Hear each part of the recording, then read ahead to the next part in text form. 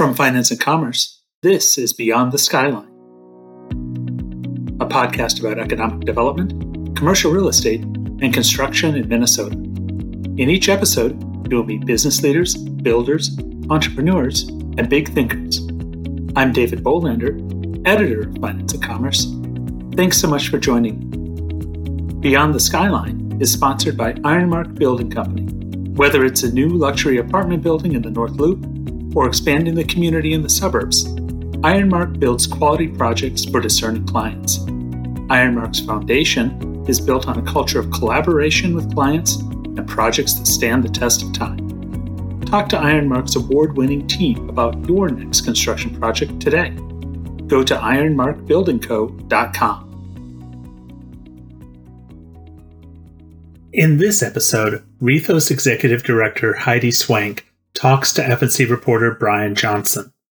Swank discusses advancing equity in historic preservation, the green benefits of preservation, the importance of the state historic tax credits, and other topics.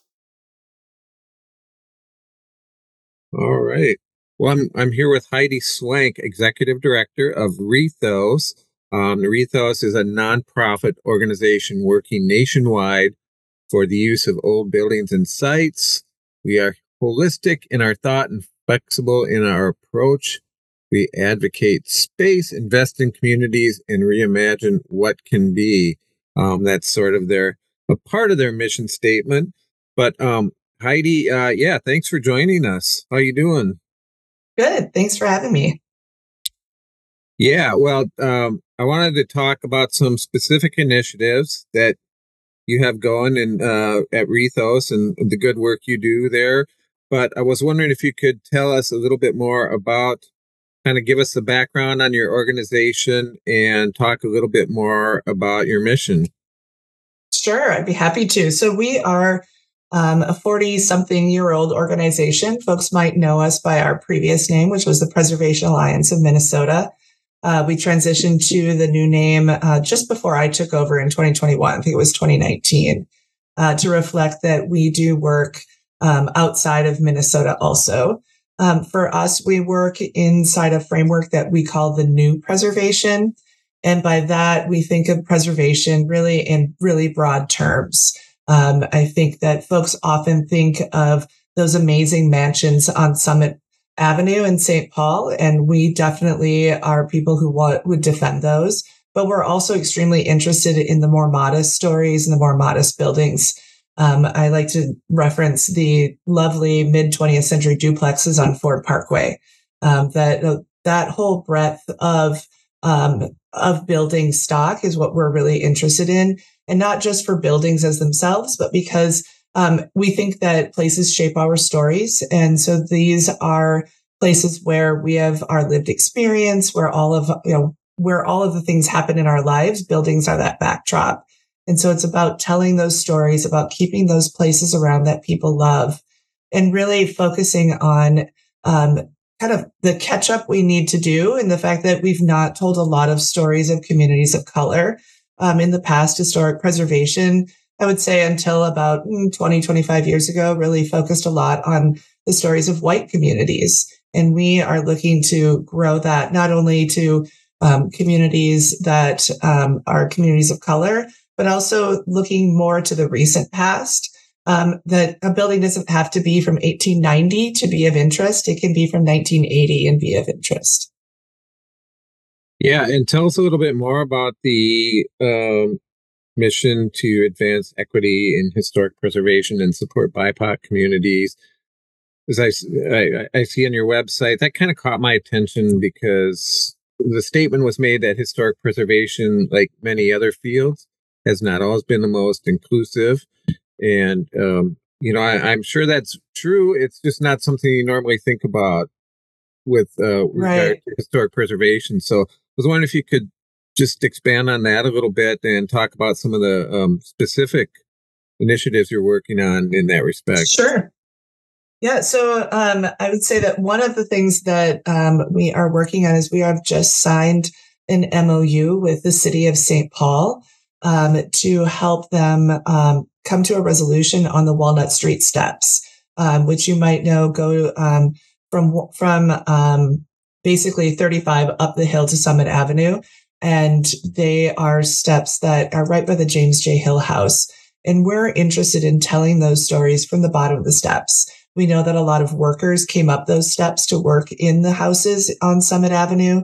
And we think this is a really great opportunity to expand that understanding of those communities that lived on the bottom of the steps and use them as commuting. And so we've been working with neighborhoods up at the top of the steps, neighborhoods at the bottom of the steps, neighborhoods that are right beside the steps, in order to come up with a plan in order to make those accessible again. They have been closed for a couple of years due to they're really old steps that were put on a hill, and the hill keeps moving down the hill.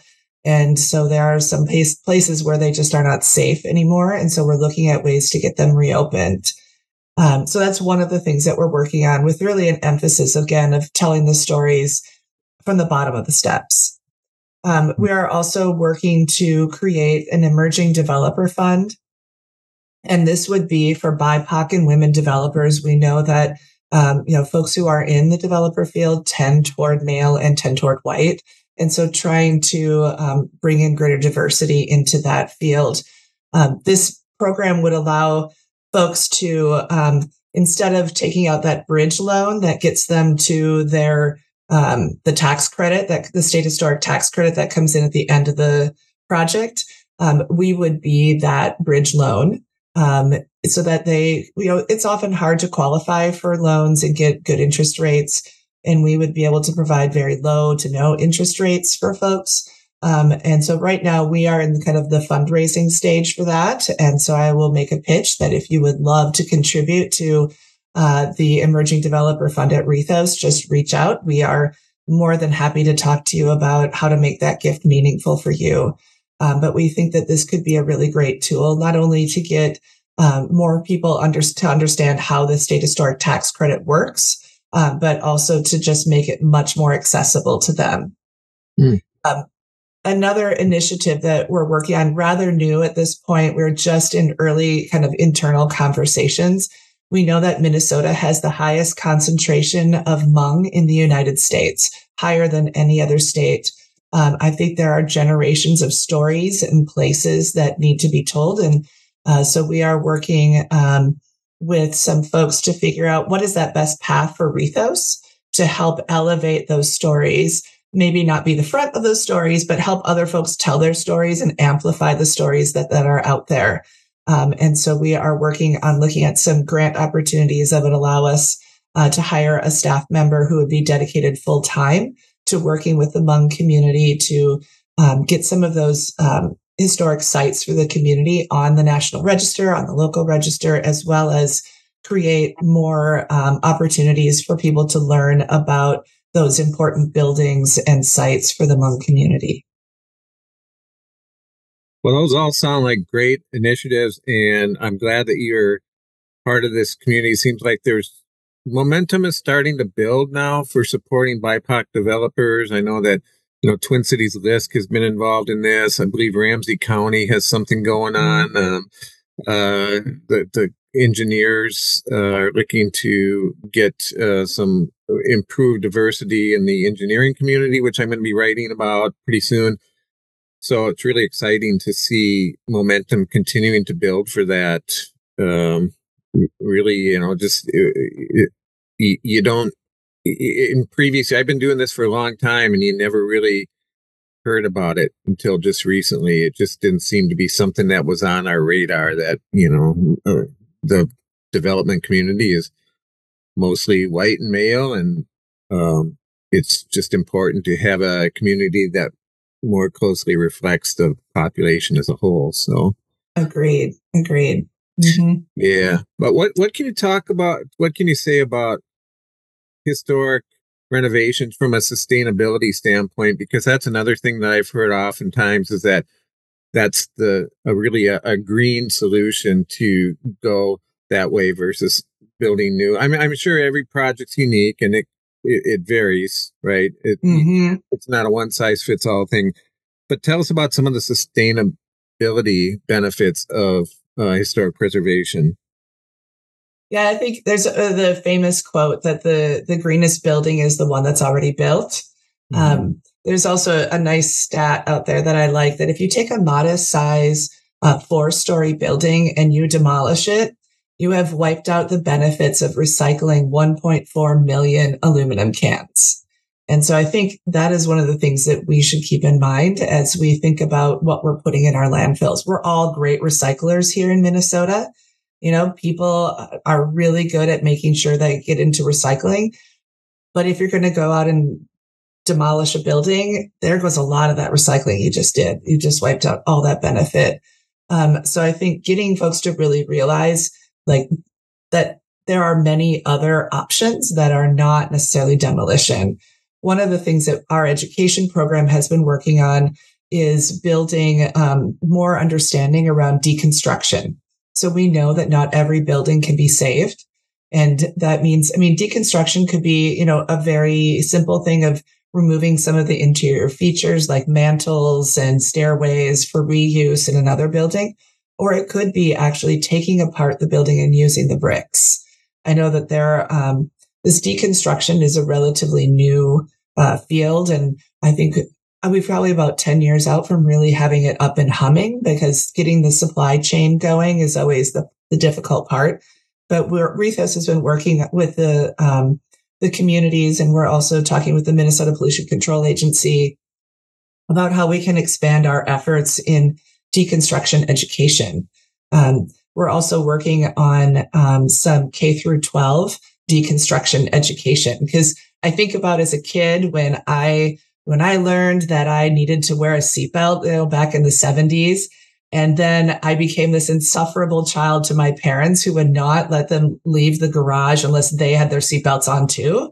So we know that teaching kids is really an effective tool for getting some really good information out, not only to the next generation, but also to their parents. And so looking at ways that we can spread knowledge on deconstruction. We also have a lot of great DIY classes for homeowners.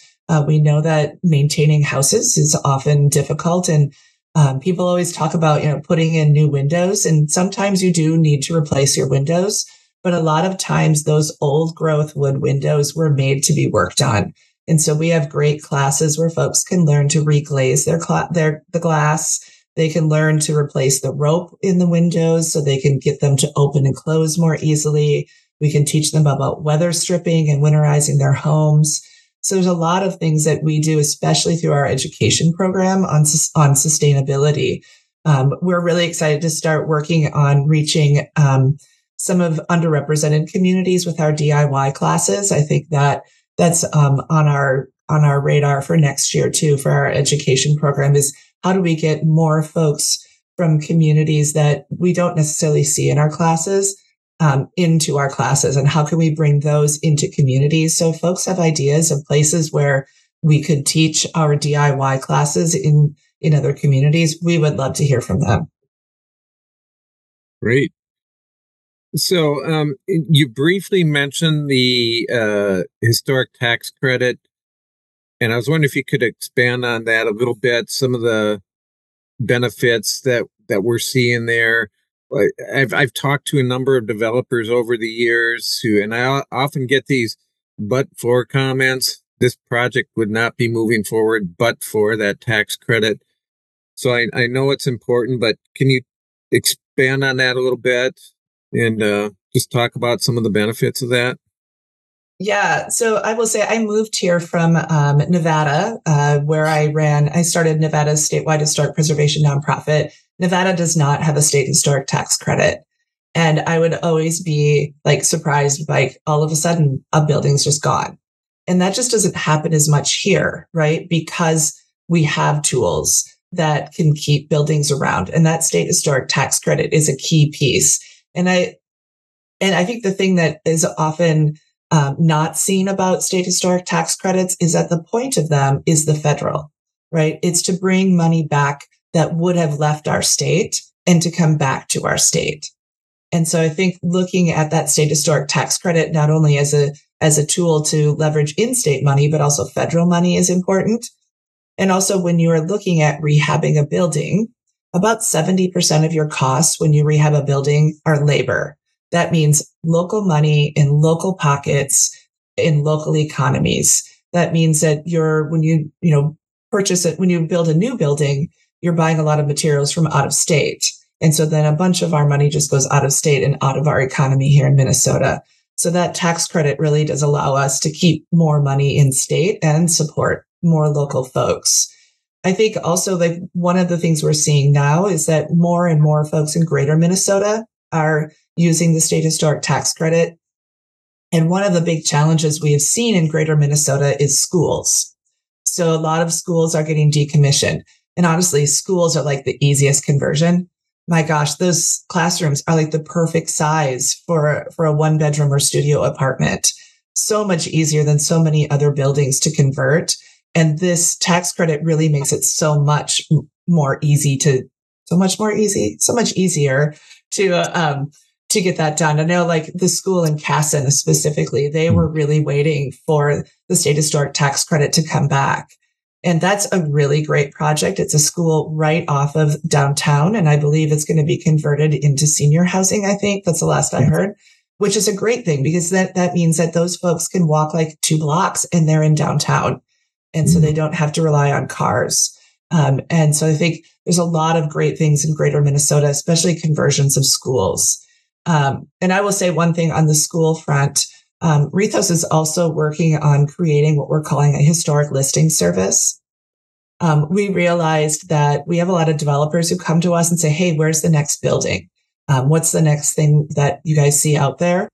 And then we have school districts, we have congregations come to us and say, I've got this school or I've got this church or I've got this office building or whatever it is. I don't know what to do with it.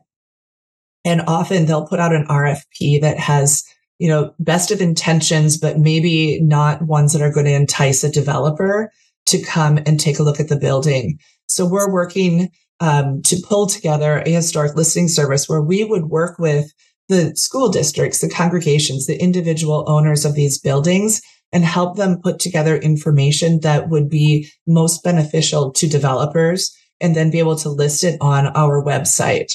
And we're working with Moody's Analytics to make sure that these would also be, they'd be visible locally, but also nationally to pull in developers because we know developers aren't always, a lot of them work across the country. So I think, and that then gets us to more folks who will be able to use that state historic tax credit and fewer buildings being put in landfills. Great. Well, I wonder if you could just talk a little bit more about, you also touched on this a little bit, but how does a building qualify as historic?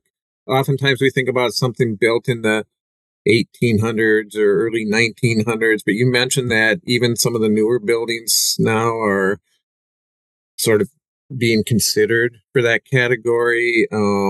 Even those built in the 80s, maybe, which is kind of weird to me because I got my driver's license in 79 and the 80s it seems like, wait a minute, that's too recent to be considered right. historic, right? But tell us about that and some of the things that are looked at when you right. put a building in that category. So the general time frame that is out there under the Secretary of Interior standards is 50 years for a building, with the idea that we often as a society need 50 years to kind of look back on something and say, okay, so now in light of everything that's happened, I can see that this is an important structure. And so 50 years is 1973, and in a couple of weeks will be 1974. But that 50 years is not a hard number. It's a rather squishy number. So like I often give the example of on September 11th, 2001, when the Twin Towers fell, we knew that day that was a historic site. We didn't need to wait 50 years to know that. And so there are some sites, some buildings that are so important that we are able to get them on the National Register early. Another example is Landmark Tower in downtown St. Paul. That is early 1980s, I believe. And that is on the National Register. And we'll be using state historic tax credits to redo that office space into apartments and condos. So getting people to think like, you don't have to go back that far, right? We have got so many more buildings that could be rehabbed using the state historic tax credit. I think that it's not a big, it's really pretty simple to get a building up to 1973 within that 50-year mark on the National Register and thereby qualify for state historic tax credits. But even into 80, it's really, if you've got the right story and you have the right architectural historian who's writing that and can make your argument, it is not so hard to get it on the register up to 1980. Interesting. And if I could add one more thing too. So I think often people also think that when you put a building on the National Register or on the state register, that means you cannot change it. So the state and National Register are actually honorary lists. We lose buildings on those registers every day. People can alter them. There are no protections that come with that. The register that has protections is your local register. And the reason that you have protections at your local level is that you want your smallest part of government to decide what historic preservation looks like for that community. So what historic preservation looks like in Wilmer might not be the same thing as it looks like in Golden Valley. And that is why those local registers that are citywide have protection, so that smallest group of people decides what historic preservation means for them. That said, if you're going to use historic tax credits, that's when you get into where there are some hoops to jump through and some things that can't be altered. But I think often people confuse it with, I don't want to put it on the National Register because I won't be able to do anything with it. But it's actually a really great marketing tool to say that your building is on the National Register. It gives it a bit of gravitas and a bit of importance, and it doesn't constrain what you would do with it. Absolutely. Well, we've covered a lot of ground here, Heidi, but is there anything else that you'd care to mention as far as things that you're working on or anything care to highlight?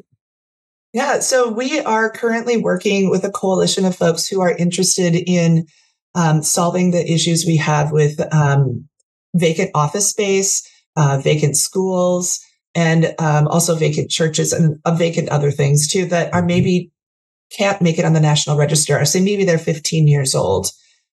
We know that there's a lot of office space across the state that has gone empty since the pandemic. So we are working on what's called a conversion tax credit. We're bringing this to the legislature in 2024. It would be a 30% tax credit. You would not have to get it on the National Register. It would have to be at least a 15-year-old building. And so we're hoping that this can help solve that problem because we know that some of our high rises and skyscrapers that are older have smaller floor plates and are easier to convert. But when we get to these newer buildings, they have very large floor plates. And in order to make sure that, bedrooms need to have windows. And so how do you figure that out? And then also we know that if you're going to be changing from office to say apartments, suddenly you have everybody showering at the same time. And so there's a lot of plumbing changes that need to happen so you can get those drain lines large enough in a very large building, and you're going to need more of them. And so all of this just makes it harder to make sure we are not throwing away these newer skyscrapers that now don't have a use as far as offices. So we think the conversion tax credit would be a really great way to solve that problem going forward. So we're hopeful. You'll hear more about that from us as we go into the 2024 legislative session. But I think that might be really of interest to your listeners. Absolutely. I'd love to find out more about that as we get, we're already halfway through December, just about. So it's hard to believe that the 2024 session is just around the corner.